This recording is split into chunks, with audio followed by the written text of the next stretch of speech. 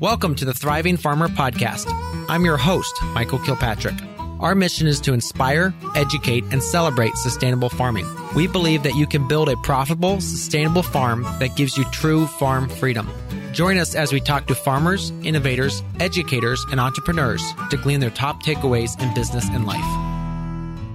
Hey, Thriving Farmers, Michael Kilpatrick here with another episode of the Thriving Farmer Podcast. And today's guest is Tim Petersen, who is the co-owner of Arizona Grass-Raised Beef Company, Arizona cattle rancher, and they operate a USDA-inspected processing plant and USDA commercial kitchen. They are your true ranch-to-table grass-fed beef operation. They manage their own ranches in Arizona, own and operate their own processing plant, and completely are integrated from the top to the sale. They practice regenerative agriculture by purchasing rundown, non-functioning ranches and rebuilding them with their crews and cattle genetics. This beef is certified by the American Grass-Fed Beef Association.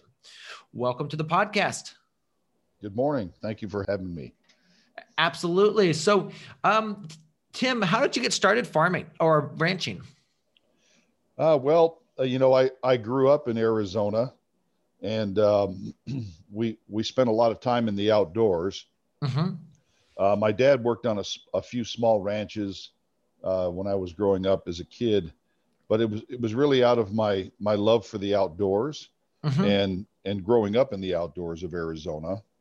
My dad had several friends that were in the ranching industry, and I just always loved everything about raising food, ranching, and basically the Arizona outdoors.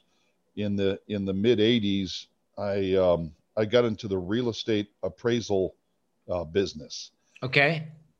And I started learning how to appraise real estate, and in that career, I appraised some farmland.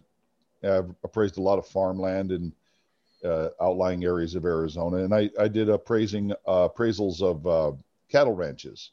Okay. So I learned a lot about the numbers side, the valuation and numbers side of ranching throughout the 80s and 90s.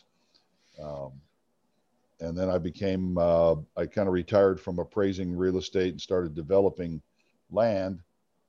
And simply, in 2008, when the housing market crashed, the real estate market crashed, I was actually had been in the mule training business. I trained mules, so that was kind of my agriculture tie.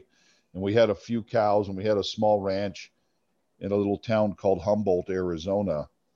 And so we packed mules and rode mules, and as a hobby, but kind of as a side business. And then I just thought, they're not building houses anymore. Nobody's developing land anymore. Nobody needs the skills that I developed in the real estate industry here in Arizona. And I took my development and real estate skills and bought my first ranch. And that's where it started about 10 years ago. All right. So then at that time, were you interested in regenerative agriculture, or did that come as you kind of got going? Yeah, I would say that kind of came as I got going. Because of my love for the outdoors and because Arizona and the history, a lot of history in Arizona, the mm-hmm. cattle, mining industry.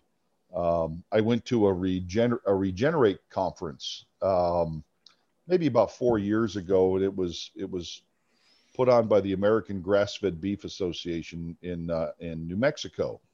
And started learning that what I was actually doing with these ranches was actually qualified as regenerative agriculture, and thought, that's pretty neat. We're taking these old farms these old ranches that have been run down, and completely rebuilding the infrastructure, the range improvements, and then introducing our genetics. Mm-hmm, mm-hmm. So, what does a typical week look like for you? Well,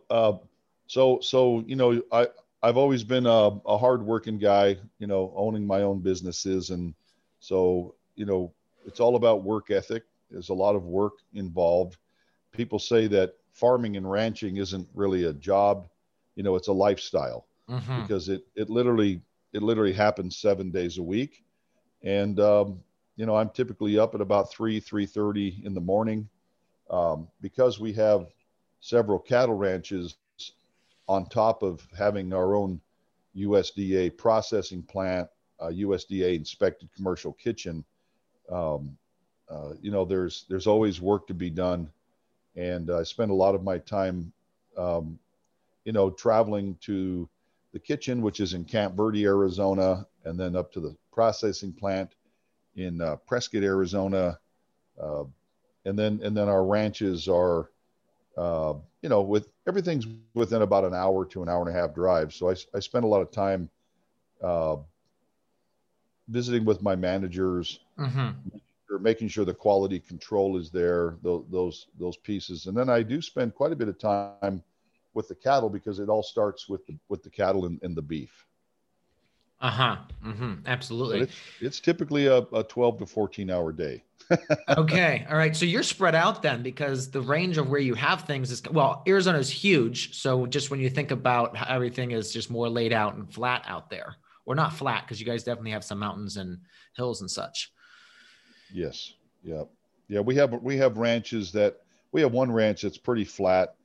Uh, there's no really there's a lot of topography in Arizona. We have a couple ranches that have a lot of mountains, a lot of mountain country in them, and we run our ranches just like ranches were run, in the at the turn of the century. Our cowboys are always on horseback. We don't use quads or side by sides or helicopters. We try to mimic exactly the historical significance of the ranches and how the ranches were built, and try to mimic the old cowboy way of running these cattle. Mm. Now, the other thing is that Arizona is really dry. So do you guys irrigate at all, or is everything just from, you just have a very low impact aspect? Yeah, you can't run as many cattle per acre in Arizona as say you can in the Midwest. Mm-hmm. But the flip side to that, Michael, is that we have sunshine almost 360 odd days a year, Wow. where other places in the country deal with snow, Mm-hmm. and so they have to grow hay, and then feed those cattle, during the winter and the cold months when there's snow. But our cattle basically roam on our ranches, total about 200,000 acres, and those cattle roam free on those ranches. And then I have a handful of partner ranchers that I actually purchase cattle from, and they're all certified by the AGA, American Grass-Fed Beef Association. We have a veterinarian, that does audits for us, and so those, basically our cattle come off of approximately 6 million acres of Arizona rangeland. Um, Wow. we have a couple of tribes up here, the Navajos and the Apaches and the Wallapais, that we buy cattle from. The Navajo Nation is about 22 million acres, and they run cattle on a large portion of that. Mm-hmm. But our ranches are, like I said, are around 200,000 acres, and yeah, so like for instance, our one ranch has 42 stock tanks on it and about 22 miles of riparian area. Mm-hmm. There's a lot of running water on the ranch.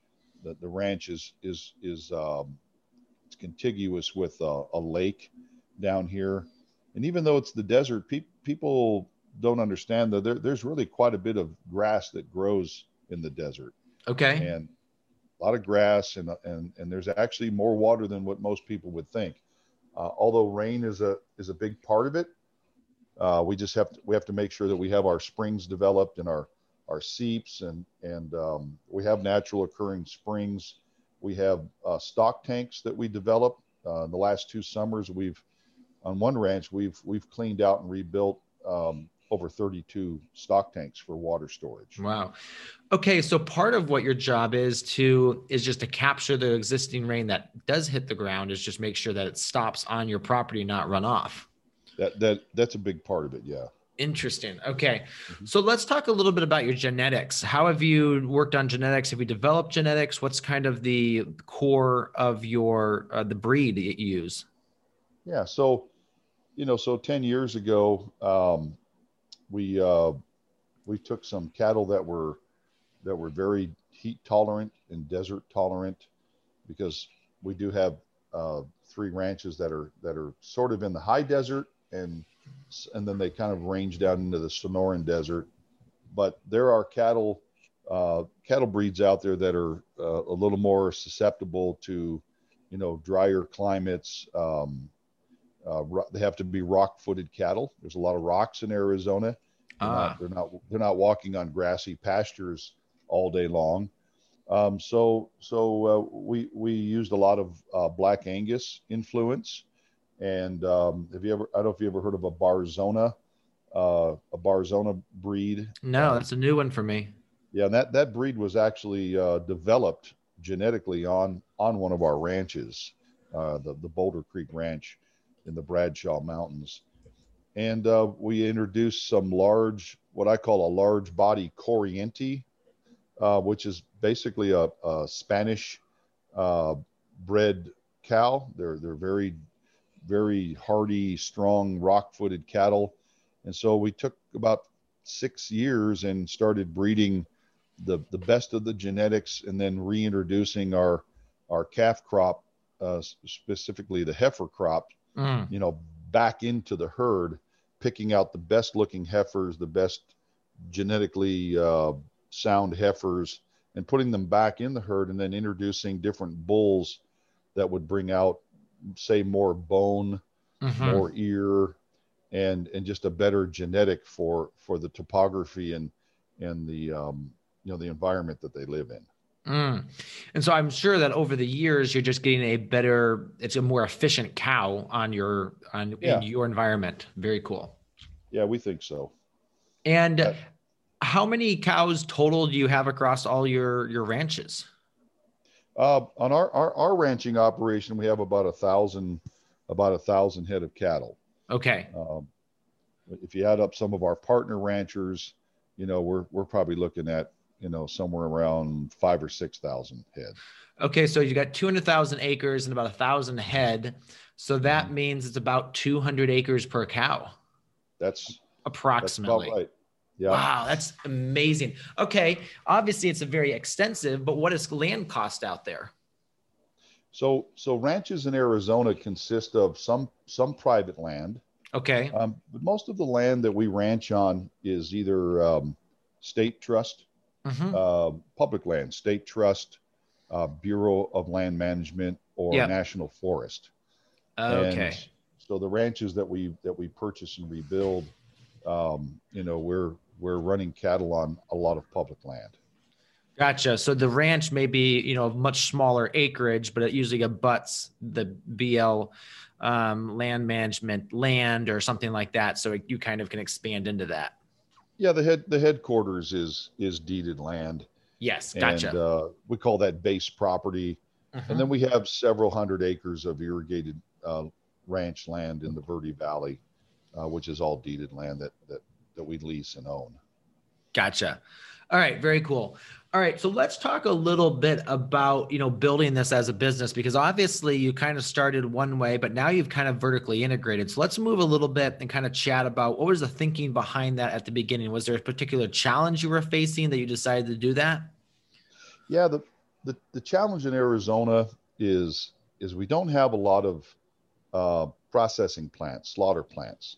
And we only have a couple of plants that are USDA inspected. And if you want to sell your beef or your products over state lines, you have to be USDA inspected. So when I started out, I was going to a couple of farmers markets, and I was taking my cattle down to Tucson. The University of Arizona down there has a meat science lab, and they also have a really nice processing plant. And a lot of ranchers in Arizona, especially in southern Arizona, use that plant, but it's not big enough, and it's not equipped to really do what I felt like we needed to do to be successful in the grass-fed beef business. So basically, I did a lot of research and realized that grass-fed beef was something that the market was asking for. The local aspect, the bottom line is, people just want to know, more and more people in the market want to know where their food is coming from. Mm-hmm. So we utilized the University of Arizona for several years. And, I landed our first retail client, which was Natural Grocers. And just realized that if we were going to grow this business and it was going to be successful, and we were going to be able to capitalize on the quality of the beef, and we needed to really try to find our own plant that we could get USDA inspected, and then we can control costs. We can control so many more things. The cutting of the animal, the dry aging Mm-hmm. process, all the things that we've implemented to make our grass-fed beef more palatable. And I mean, you know what your customers want too. And one of the problems with these processors is they might not give you exactly the cuts you want because they're just having an off day that day. Yeah. Hard to control. You have chefs that want a product, and you're telling the chef that it's going to be a couple weeks because the processor is a little behind because you don't control it. Mm-hmm. And then there's that whole thing about carcass utilization. You process a 1,400 pound animal, 70 to 75% of that animal is going to be ground beef. And so you have this thing called carcass utilization. You might have customers that want to buy a lot of steaks, a certain cut, and that's great. You have to kill so many animals to keep up with that order. But at the same time, you're inventorying, thousands of pounds of ground beef. Yeah. Because so much of that animal is ground beef. So carcass utilization is a really big part of this formula. And so having our own plant, we can take that ground beef, and like we make 4 different flavors of beef sausage out of that. With our commercial kitchen, we can make a formed beef jerky out of the ground beef. Uh-huh. And we've also been making a sort of a raw pet food product that we haven't really launched. But so, having our own facilities has really given us the control over the carcass and of course the quality of the beef. All right. So a processing facility is not cheap. No. So how did you have to go out and find funding for this? Were you able to end up self-funding it yourself? Kind of walk us through that, because this is something I think, because I mean, your problem is not unique, is there are so many farmers in the US, especially now because of the massive demand jump in all the local food.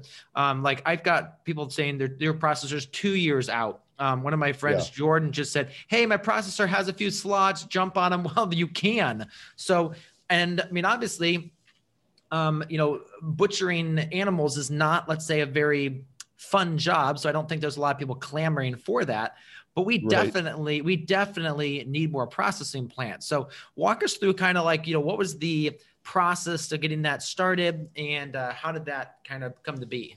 Yeah. Well, so, I knew I needed that facility, and I've had a business partner, his name is Greg, and, we were in the development business, had some partnerships and had been business partners for a lot of years. And we just decided that, we were going to self-fund this thing. We're a debt-free company. And I started looking for a small processing plant in Arizona, figuring that if I could just get the plant taken care of, then I could go in and remodel it. I have, contractor experience and know how to build things.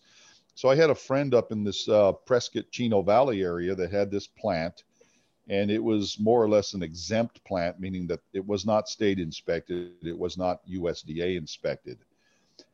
And sometimes I would have customers come out to one of my smaller irrigated pastures, or you could call it a farm, and they would pick out an animal, and I would have that animal processed over at that plant in Prescott Chino Valley area, because it didn't need to be USDA inspected. It wasn't going to go to a retailer or a distributor. And I had a friend over there that owned this plant, and it's really strange how it happened. I was in his plant one day, and, he was just having a lot of struggles keeping the plant open. because it is expensive, to maintain a plant. Yeah. Those guys make a large part of their money during, hunting season, and Yeah. then Yeah. the rest of the year they're hoping for, you know, the auctions that come through at the fair. That when all the FFA kids and 4-H kids sell off their animals, and he Yeah. was just very frustrated. And one day I happened to be at the right place at the right time, and I was in that facility, and he yelled at me, "I'm just done with this," and he started ranting and raving about the plant and how it needed this and it needed that, and how he's had 3 hernias and his back hurts, and he just felt comfortable enough, I guess, to rant in front of me, Yeah. because I was more than a customer. I was sort of a friend acquaintance of his.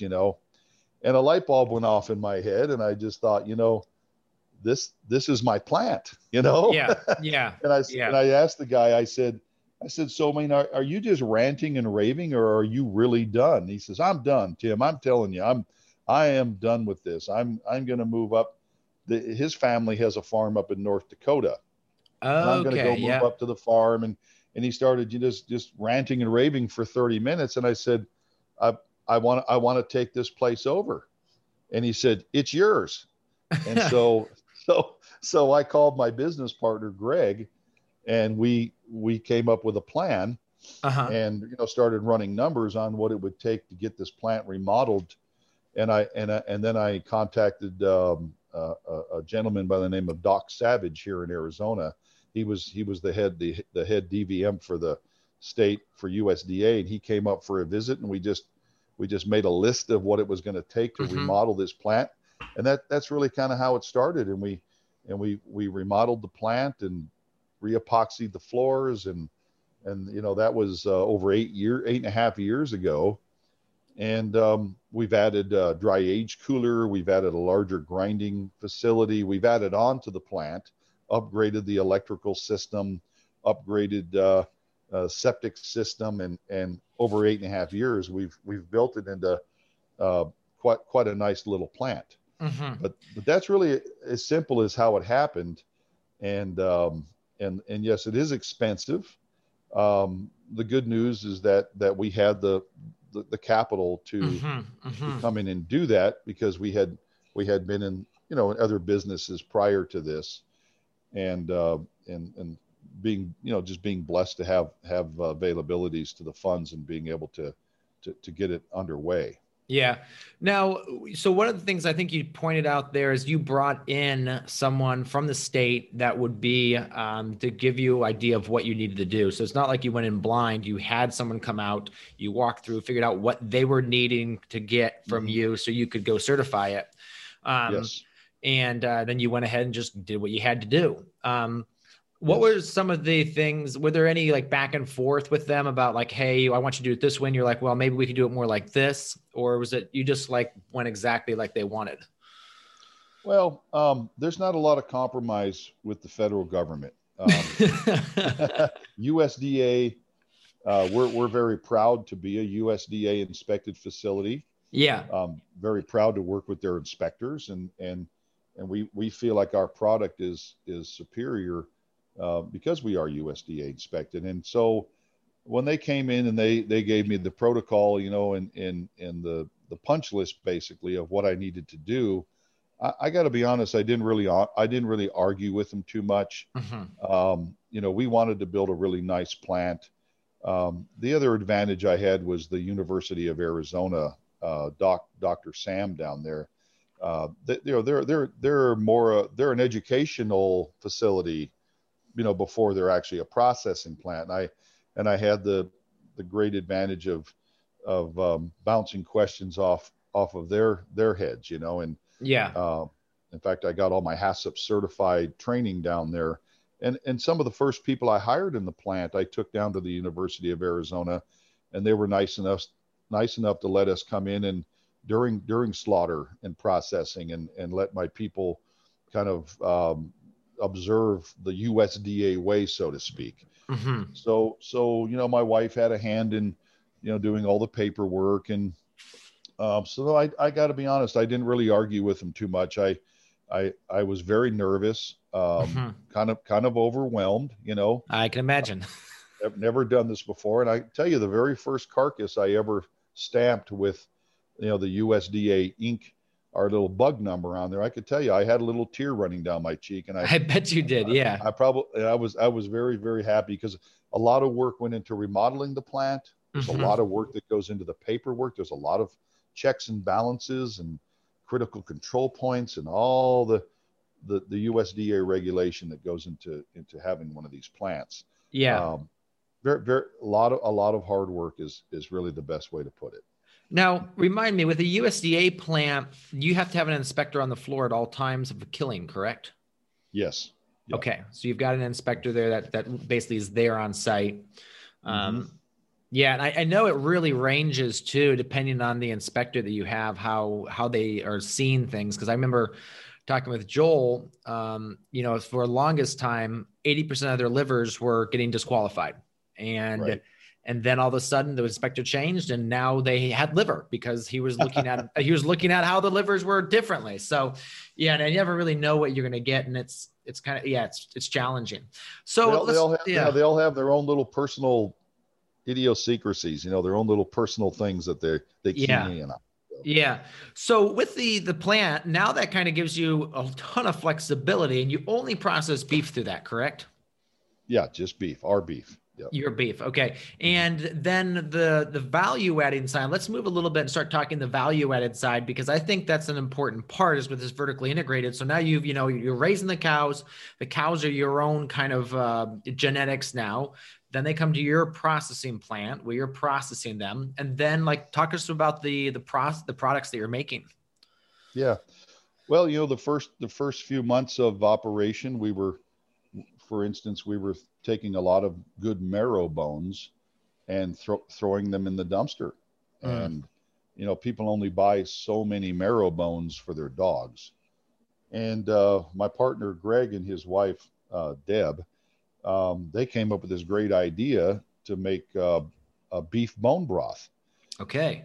And so we started looking into different ways because carcass utilization is the name of the game. You've got to try to extract as much money, dollars out of that carcass as you possibly can. The big plants like JBS. I mean, they have hundreds and hundreds and hundreds of people that work for them, labor force, and they can extract more items. But as a small processor, as your local Arizona grown beef guy, it only pencils to, it has to pencil. There's a lot involved, labor, and so we started out with this bone broth idea, and in Camp Verde, Arizona, where I live, our headquarters is down here. Um, there was a small restaurant that had gone out of business with a kitchen in it, and so I got this great idea to call the owner and ask him if he would lease me the building, but I was only interested in really leasing the kitchen, and that's kind of where we birthed our bone broth business.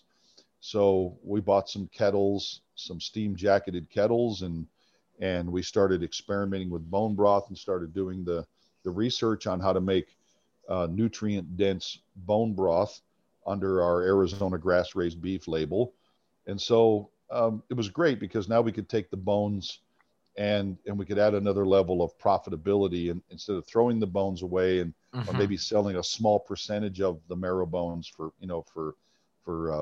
dogs, or we take all the bones, including the ligaments and the tendons, and we freeze them and we ship them over to our freezer in Camp Verde, and we eventually got that kitchen USDA certified, because I think in the beginning the USDA really didn't know what to do with beef bone broth. Mm. But after a few months, they finally came to me and said, Tim, you're going to have to get USDA inspected.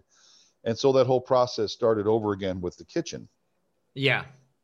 So we started making the bone broth, and it became pretty successful, and we started selling it and marketing it the same way we market the beef, and then we got the bone broth in the natural grocers stores, which was a great client for us at one time. and then we started getting into the tallow business, taking the fat and rendering it into tallow. And Hmm. so we have another partner that we work with on that side of the equation. So the fat doesn't go to waste. And then when the bones are done cooking and all the marrow's cooked out of them, you'd be amazed at how much nutrition is still left in those bones. So we clean the bones, and we purchased a hammer mill, and we actually take those bones and turn that into bone meal. So there's another level of profitability, for the bones. Okay, so Uh, the bone meal, where does that go? What's the use of that? People buy bone meal as fertilizer. Okay, so it's Um, just going to a fertilizer then. yep, and then we also put it in our raw pet food. Oh, Uh, yeah, so absolutely. so so that helps out on that end of the spectrum as well. All right, so then how big are these kettles? You talked about these steam jacketed kettles. Yeah, so we have quite a few of them now, and they average about 80 gallons a Wow. piece. And we do, oh my goodness, we do, oh Lord, we do several hundred, yeah, maybe 400 or 500 gallons of broth a week. We probably bottle, now we're bottling somewhere around 25 to 3,000 bottles of tallow in our Okay. kitchen, the fat. Yep. And so the kitchen, we've actually taken over the whole building several years ago and completely remodeled it and added more kettles and added more space for more kettles.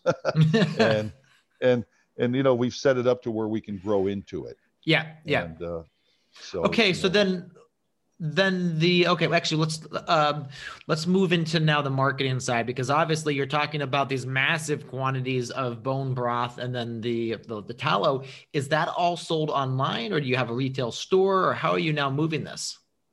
yeah, the tallow is sold under a company called Fatworks, and Okay. Fatworks basically owns the tallow, and they sell it through some of the Walmart stores, natural grocers, and Sprouts.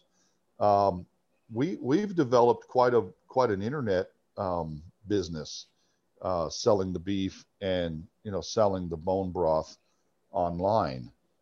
We have some chefs in Las Vegas, Chicago, and New York that buy the bone broth in bulk, Okay. by the gallon, and then of course most of it is sold by the quart through our website, and we're not available in retail stores anymore. Gotcha. Wow. It just got to be to the point where you were making it work. All right. Well, we're going to take a quick break, and we will be back in a few minutes to talk with Tim about the business side of running their ranch. Hey, thriving farmers, have you checked us out on YouTube lately? We have a bunch of new content there, including a few rants by me. I want to tell you, you don't want to miss them. I actually go rant about, some of the problems I see in our space and some of the challenges I see farmers facing. So go check that out. We've got instructional videos over there as well. Talk about setting up our new farm here in Ohio and all the steps we're going to do that, as well as just tutorials and tips on best practices for all sorts of things on the farm. So go ahead, check over at Growing Farmers on YouTube and see the new content we put together for you. All right, we are back with Tim from Arizona. Now, Tim, talk to us. You talked about the fat. You talked to us about the bone broth, and you were talking about how chefs have been using that and they're buying that. How did you find those chefs to kind of like get them interested? Well, we have developed relationships with large food distributors. Okay. Um, if I can mention the names, like Cisco Foods and Shamrock Foods, and so a lot of our beef is sold through these food distributors that primarily distribute to the food service industry, restaurants specifically. And people go to our website. I've learned that these restaurants have what's called bone broth bars. Oh, You know, wow. People are drinking bone broth now, as opposed to coffee. It's really big in the paleo keto world. It's very nutrient dense. They add Tabasco to it. They add cream to it. They have these bone broth bars where people can get a cup of bone broth and add whatever they'd like to add. There's a restaurant here in Sedona, Arizona that buys our broth, and they sell it by the shot. So you can Okay. order a grass-fed burger that came from Arizona grass-raised beef, and you can also order a shot of beef bone broth. So the restaurants are coming up with unique ways to market the bone broth. We have doctors that heart surgeons around the country that actually prescribe our bone broth to their cancer patients or their heart patients. The doctors tell us that our bodies have forgotten how to absorb the nutrition that's actually in this bone broth. So it's very. I have athletes that run marathons, and they drink the bone broth to kick their immune systems up and kick their performance up. So it's just a very healthy drink, and as time has gone on, the sales have increased because of those reasons. Mm-hmm. Very cool. All right. So then you mentioned Cisco, and a lot of people would view Cisco as the big evil food company, but you've actually made it work to kind of work through them. Now, has the pandemic really cut some of those sales? I'm assuming like if those sales did go down, your retail sales spiked. Yes, our internet business was literally out of control during the pandemic, the height of the pandemic last year. We as Americans saw our food system, break down for the Mm-hmm. first time in history. Uh, Unfortunately, people panic, and uh, you couldn't even buy a freezer anywhere here in Yes. Arizona, Yes. Yeah. much less anywhere in the country. I had people calling me that I hadn't talked to in 30 years that saw us on Facebook and knew that I was in the beef business, calling me wanting to order a quarter beef or a half beef or a whole beef. Yeah. Because we sell individual cuts, we have packages, but you can also buy a whole beef from us as well, and we'll Yeah. deliver that right to your door. So the pandemic actually put our internet business on steroids. The food service business did drop by about 50%, and it's actually come back quite a bit. Not quite where it was before the pandemic, but there are restaurants in Arizona that want local grown beef. They want everything. Just there's several restaurants, they want everything locally grown. Mm-hmm. So Cisco, the big food distributors like Cisco and Shamrock Foods, they are recognizing that market does exist and it is growing. And it took us quite a few years to get involved with them. But I don't want to be in the distribution business. We do have a delivery truck, and we do some deliveries, but I just distribution is a different business than what I do. So Yeah. um, And I don't Cisco's look. really good at it. They're really good at it. Yeah, yeah. They pick up at our plant every week, and and make our customers happy. Ultimately, it's the product that makes them happy. But again, we don't want to be in the distribution business, and so it's kind of neat to see the larger distributors recognizing that market is definitely there. It's a growing market, Mm-hmm. and they're finding success with it. So, and Mm-hmm. because we have our own USDA processing plant, they can buy from us. Um, Absolutely. would think if we were state inspected, they probably wouldn't find us very desirable to sell our product. So Yeah, because just not the reach that they want. All right, let's right. shift a little bit into the business side, because you've got how many employees between everything do you have? Yeah, it ranges from about with the ranches and the kill plant and the kitchen. We've employed as many as 35 people, but Okay. we run around 20-25 people. I have several of my children that are involved in the business, and so yeah, maybe 20-25 people on the average. Okay. And how do you find good people? That's the secret. It's that's really hard to find. It's been a process over the years. I have some people that I work with that are, I guess you'd call them headhunters. Mm-hmm. And they do a lot of advertising because we're just looking for that certain person that's got this, great work ethic. They really believe in the product. Finding meat cutters that are skilled, that will cut the meat. And you can have a great looking rib roast, but you've got to have great looking ribeye steaks, as a result of that. But we work with a couple of employment agencies, and then these towns that we have our plants in, our smaller towns, and so we put the word out, and Mm-hmm. we get very lucky every once in a while, and we're able to find somebody that works out for us. Mm-hmm. And So you we train. mentioned, yeah, you mentioned the two things that are super important is great work ethic and then just really believe. So you're doing more of the training yourself. You're just basically hiring for work ethic and that they believe in what you're trying to do. Yeah, outside of hiring skilled meat cutters, that's a trade. Yeah. But outside of that, we actually do. We have a couple of guys that we're training in the meat cutting side of the business. But yeah, it's all about being excited about bringing this great product, this great food, feeding people. Mm-hmm. Mm-hmm. We try to instill that into our employees. It's not just making bone broth, but we're bringing the public a great product that's local. It's, people are excited because they know where their food is coming from. They can call me on the phone and talk directly to the rancher. We have customers that Mm-hmm. call us and just want to talk to the rancher. So that's kind of the formula for success, Yeah. in our industry.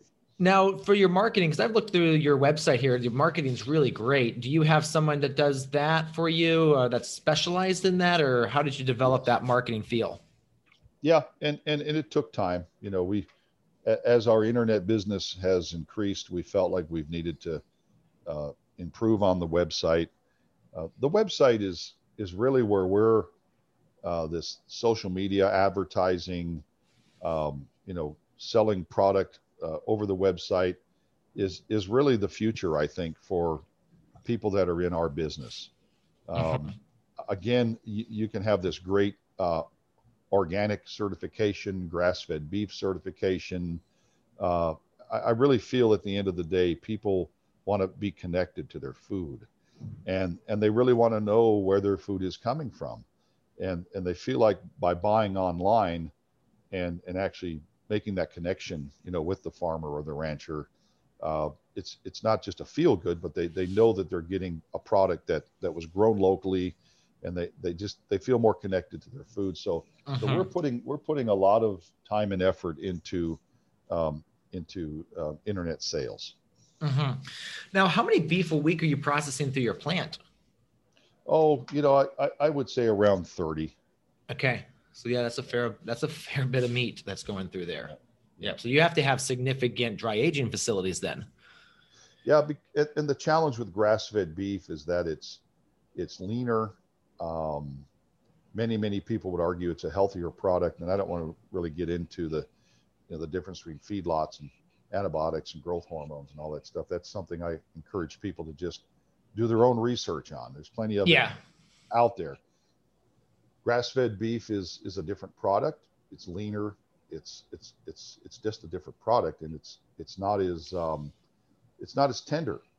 Mm-hmm. So yeah, we have a pretty extensive dry aging program, that's for sure, and it definitely makes our steaks taste wonderful and have great tenderness.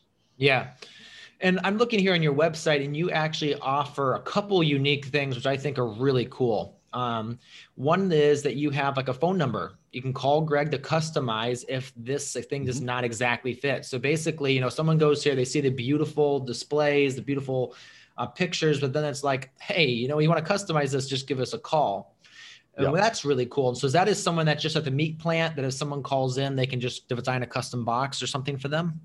Yeah. Yeah. Greg has an office, and that's where we have most of our marketing is done in uh, what say north Phoenix area. Okay. Um, so that's we're in communication via email and phone all day long between say we'll call it Greg's office. And, Yes. and my office, which is mostly the ranches, the the kitchen and the slaughter plant. So Very cool. And then the other thing you have is you have this add-on feature where basically, so I'm right here on the bone broth package. So if you buy 4 of them and 4 quarts of it, and the thing is you offer it's a flat rate shipping of $12.99, but obviously you want to fill that box as full as possible. And so you have these add-ons, and does the computer actually calculate when it gets to a full box and then stop adding these discounted add-ons? Or do you realize that they've ordered enough and they're just depends on how many boxes, you're still going to make money on it? No, we just let people order. It's not really that sophisticated. Okay. So we're just encouraging sales, trying to give people value, give them a good bang for the buck, so to speak. And it's part of marketing. People want to feel like they're getting a good value. So that's important. Yeah. Yeah. I like this phrase here. You say, we praise the grays. Yeah. That's a clever one. That's good. Yep. All right. So let's kind of move to just management. I mean, you got a lot of moving pieces here, and you've obviously hired good people to make that happen. Do you have a specific program or way that you keep track of everything that you need to get done? I keep a schedule. I have to have a schedule. And just like anybody else who's in business, you keep a schedule, and you stay in close connection with your managers. I work with Farm Bureau a lot, Arizona Farm Bureau. I sit on the board. I have people that like to call me and because we're the only ranching operation probably in the Western United States that actually has cattle ranches and has processing facilities. And I'm on a couple of advisory boards at the Arizona Department of Agriculture. Those things keep me kind of busy, but the priority is for me is always quality of the product, and just nobody is going to. I've learned in 34 years of being in business that nobody's going to run this business like me. And we have great employees, but at the end of the day, there's a lot of moving parts, and we're in the food business, and there's so many things to deal with, temperatures and the quality of the cows and the quality of the product. And, just the dry aging process took me 6 months to put together. Our hamburger patty took 6 months to develop. I mean, there's a lot of developing because we're a growing company, and it's the answer to your question is simply yes. I have a schedule. I start in the morning and I run as hard as I can all day long. And do you have an assistant that kind of keeps you on track with some of this, or? Yeah, my wife. Okay. She helps me out a lot. Hey, honey, can you do this? Hey, can you help me with that? Yeah. And get this done and get that done. Because I struggle with details. I'm more of a big picture guy, And like today, I'm at the office in the kitchen, and doing this great interview, and I have to go to Prescott, and I have to buy a truckload of peeled poles because we're rebuilding quite a few miles of fencing on one of our ranches that we're rebuilding. Okay. I'll stop at the kill plant on the way into Prescott, check up with my manager, meet with him briefly, walk around and just stick my nose in a few things. And I'm proud to tell my people, hey, I'm micromanaging you. And then I laugh, Yeah. But that's what it takes, that's just what it takes, But because you said that's not micromanaging, because it's the management by walking around, just making them feel your presence. And I can tell that you're not the guy that's, checking up on every tiny little thing, but you are going to be there. And I remember when I did that in our business, we'd have multiple farmers markets running simultaneously. And some days I would just take off and I would just drive from market to market to market and just pop in. And you have to. The really good managers, when I showed up, they're like, hey, Michael, how's it going? And the stand looked beautiful. The not so good managers, you pop in and they like the flurry of activity trying to make it look good for you. Yeah. So, that's good. Yeah. Well, we're fortunate to have really good people. It's taken some time to build these teams, Yeah. and they have the same vision. We like to think we pay really well because we Mm-hmm. expect the best, so we Mm-hmm. pay the best. And yeah, but you still have to have that presence. You still have to show up, and the employees want to see that you're interested as well. You're the owner, you're the Mm-hmm. boss, Mm-hmm. Yeah. and they actually, there's a certain amount of relationship building that has to go on between your employees. I like to think of my employees as my partners and not so much, here comes the big boss, or, this guy's got a title. I don't even like titles. Yeah. Uh, I'm just a cattle rancher with a vision, and bottom line, at the end of the day, we want to do the best we possibly can. We want to deliver Mm-hmm. the best product we possibly can. So as long as I can do that in a 12 or 14-hour day, I'm pretty happy. Mm-hmm. Mm-hmm. Two more questions before we wrap up. What would you say the biggest mistake beginning farmers and ranchers make? Well, I would have to say that a lot of farmers and ranchers get into business, the business of raising cattle, the business of buying ranches, the business of farming, uh, yields. At the end of the day, you just have to know your numbers. Mm. And my partner Greg is just great at that. He's really taught me a lot about that over the years. Yeah. You got to know your numbers, and a lot of people want to get into they see this industry of hey, they get this great idea. We're going to start this farm. We're going to start this small farm, or we're going to raise some cattle, and we're going to do this, and it is kind of a fad. There's a lot of people moving to rural Arizona because they want to grow their own food, Mm-hmm. and that's great if they do it for themselves. But when you turn it into a business, I guess the big advice is you have to know your numbers, and just surround yourself with people that have already done it.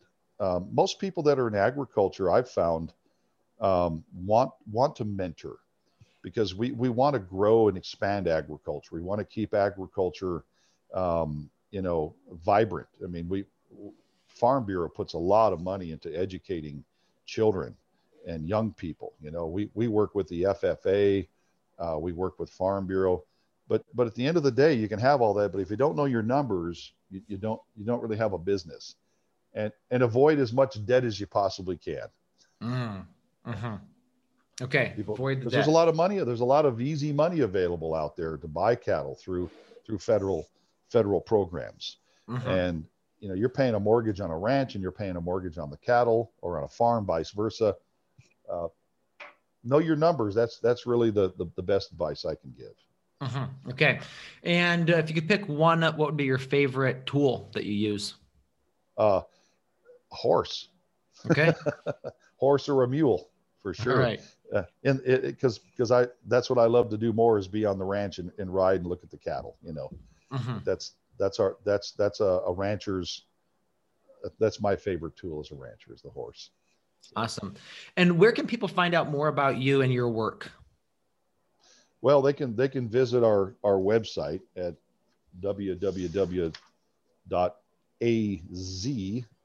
www.azgrassraisedbeef.com, and that's really the best place to find out about our company. Mm-hmm. Yeah, it's a great website. A lot of cool stuff over there. Yeah, and they can contact Greg, and if people want to talk to me personally, Greg passes that information on to myself. I always return phone calls, and love to talk to customers, and or talk to people who want to get into the business. Mm-hmm. Mm-hmm. Absolutely. Well, hey, Tim, thank you so much for your time today. Really appreciate you, chatting with us about what it takes to run your business. And just, it's incredible to think the extent of what you've built over the last decade with that. And yeah, definitely look forward to following up at some point. I really appreciate the opportunity. Thanks so much. It's been good talking to you. All right. Hey, Thriving Farmers. Next week on the podcast, we interview Drew Sample, who farms in Columbus, Ohio. And Drew has a microgreen company. And we talk about how he got started. We talk about kind of his philosophy on farming. And we talk about how he pivoted during COVID to start selling to retail aspects, and how he pivoted to restaurants, and how he also started to aggregate some food as well to serve other people as well. So join me next week as we interview Drew Sample on the podcast. So there you have it, another episode in the books. So I'd love if you would hop on over to iTunes and leave us a rating and a review. Those mean everything to us. We love to hear what you're thinking. If you have a podcast guest that you can recommend, please pop on over to the Thriving Farmer Podcast website and leave us a review. That's thrivingfarmerpodcast.com.